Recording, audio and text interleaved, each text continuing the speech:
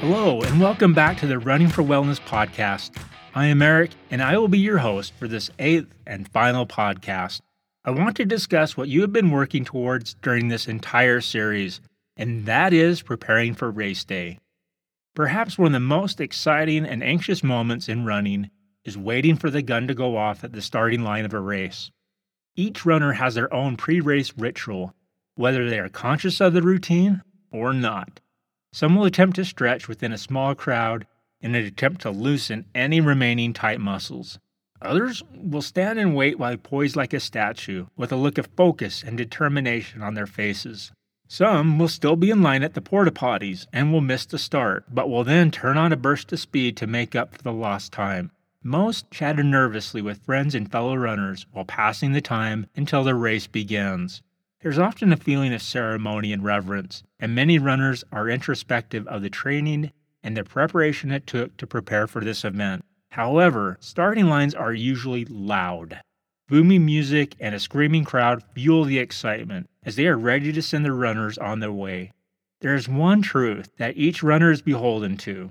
When the gun goes off, time for preparation is over. The best thing to do is run. Preparing for a race can be an anxious experience, especially if it's your first. The same emotion is present if it's been a while since your last race. I'm going to share some tips to calm your nerves in the days, hours, and minutes before the race. One common thread throughout 5Ks is they are primarily community-based events, either sponsored by municipalities or as charity fundraisers. They are meant to be fun, positive, and bring the community together. They welcome participants of all ages and abilities, regardless of their level of fitness. Many participants sign up to just walk the distance, so there's no need to worry about coming in last or being alone on the course. In the days before a race, become familiar with the course by taking the opportunity to drive, walk, or even run it if possible. A well-organized race will provide a map or details of the course so participants can plan ahead. Become familiar with the turns and the hills, so you know when to conserve strength or increase your pace. It's also a good idea to review where the race will start and where it will finish. Check to see if there are any accommodations that need to be made for parking or transportation. The week of the race, it's advisable to not make any significant changes to your routine, diet, or gear. Sometimes the littlest things can throw off your race preparation. For example, don't wear a new pair of shoes on race day unless you have had a chance to run in them a couple of times, and the same applies to clothing. Also, stay with the food and drinks that you know. The day before a race is not the time to eat a spicy ethnic dish. Chances are your stomach and intestinal tract will have something to say about it. Also, be aware of the race expos. Many of them are full of vendors selling and offering samples of supplements, drinks, nutritional bars, and other dietary aids. Unless you are familiar with that product, don't ingest them. The day of the race is not the right time to see if that super-duper energy pill really works. Another word of caution about fueling up the day before a race.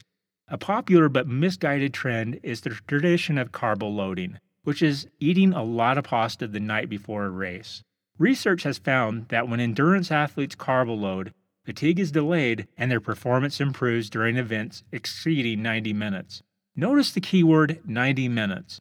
A 5K will not exceed an hour, let alone 90 minutes. So loading up on carbohydrates should be avoided. Not only can it potentially make you feel bloated and sluggish, it's unnecessary. Instead, eat sensibly and don't overdo it. Most 5Ks allow you to pick up your race packet before the day of the race. Race packets will include a shirt if you paid for one, a racing bib with your assigned number, safety pins, and assorted extras provided by sponsors. The pins are for fastening the bib to your shirt. Double check to make sure your race packet includes safety pins or asks for them before leaving. The night before the race, set out your clothing you intend to wear during the race. If you look at the back of the bib, there should be space to fill out information in case a medical emergency arises. Take the time to fill out the information for your peace of mind. This is the perfect time to take your bib and fasten it to the front of your shirt. By doing this, you won't show up to the race without a bib or safety pins. Many smaller races provide the race packet the day of the race. So arrive at least an hour early to avoid potentially long lines to pick up your race packet. Getting the little details out of the way seems to make stress and anxiety disappear. Then you can use the remaining time to use the porta potty, socialize with friends, and warm up before the race. You may notice that on unusually overcast days, some runners will carry large garbage bags with them. There is a purpose, and it doesn't involve picking up trash. The objective is twofold. First, placing a bag on wet grass will provide a dry spot to sit without getting soaked. Second, a trash bag can double as a raincoat. Just make a hole for your head. Although trash bags are not aerodynamic, they are very efficient at retaining heat and repelling rain on a cold and wet day. Decide ahead of time what pace or effort you want to maintain during the race. It's best to start a race by following a predetermined pace because many runners overestimate their perceived exertion. When starting out, you will have fresh legs with energy to spare. Being surrounded by fellow competitors is exciting. The energy can be so thick that it becomes intoxicating. It's easy to fall into this trap by starting out too fast and expending energy that needs to be conserved for later. A well-proven method for avoiding burnout is to wear a fitness tracker or follow the feedback on a mobile app. Many of them will show you your current pace in minutes per mile or miles per hour. By knowing your goal pace ahead of time, you can practice running at that clip during your training runs. It will begin to feel like second nature. Some larger races will include pacers, holding signs with their estimated finish time. Find the pacer with your goal time and stick with them for the duration of the race.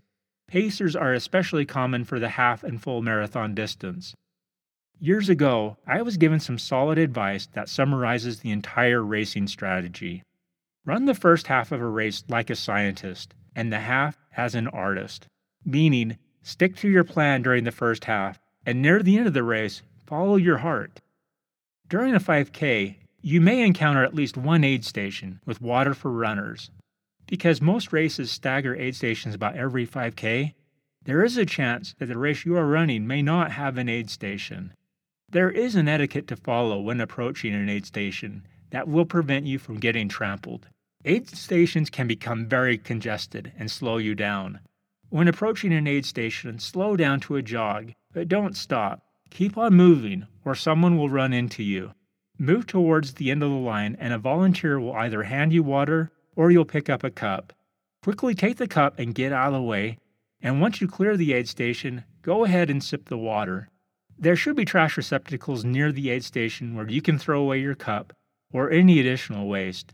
It's also very common for runners to drop their cups on the ground and keep moving. Both are acceptable during a road race. The individuals running the aid stations are volunteers and are giving up their time to ensure an excellent experience for you. So be sure to be courteous and even offer a thank you in your interactions with them. Approaching the finish line is both exciting and a relief. This is your moment to enjoy the spectators and take in the accomplishment. I usually run with headphones, but when approaching the finish line, the earbuds come out. Listening to the roar of the crowd can feel amazing, especially when they are cheering for you.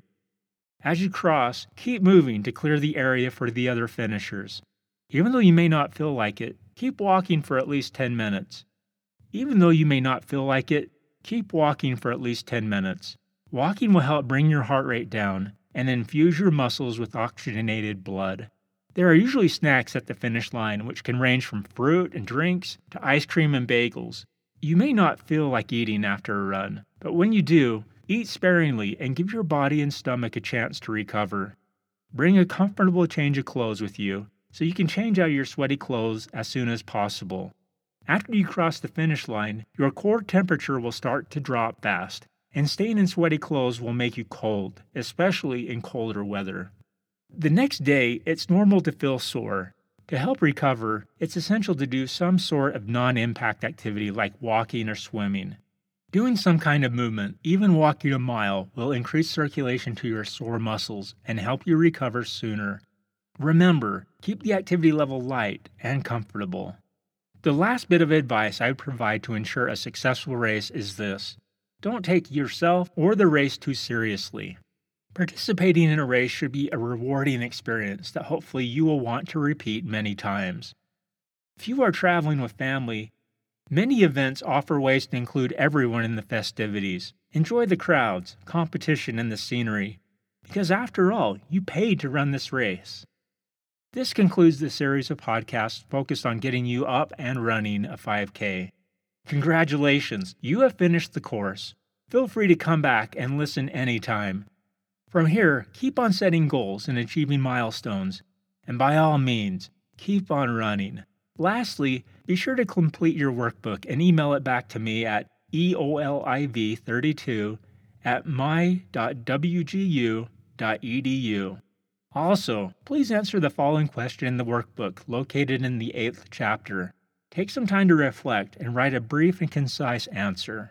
The question is this: which 5K race are you planning to run? That's all for now. Gotta run.